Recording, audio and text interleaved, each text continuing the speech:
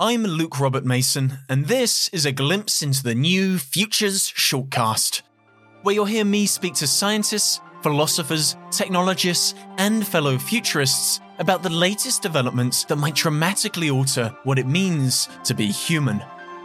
I'll introduce you to people like quantitative futurist Amy Webb, the various facets of artificial intelligence to genomic editing. All of these things together will fundamentally change what it's like to be a human. Computational biologist Dr. Andrew Steele. When we do slow and reverse aging in the lab, what we see in the animals is that they stay healthier, they effectively stay younger longer. And public philosopher and author Roman Krznaric. I think there is a growing global movement of what I think is time rebels, who are challenging that idea of linear time, extending our horizons beyond our mortality. Their voices are becoming stronger and stronger. Whether you're eagerly awaiting an era of sweeping technological change, worried about the potential obsolescence of human beings in the age of hyper-advanced robots, or if you're simply as curious as I am about what the future might hold, be sure to hit follow to learn more about our possible tomorrows.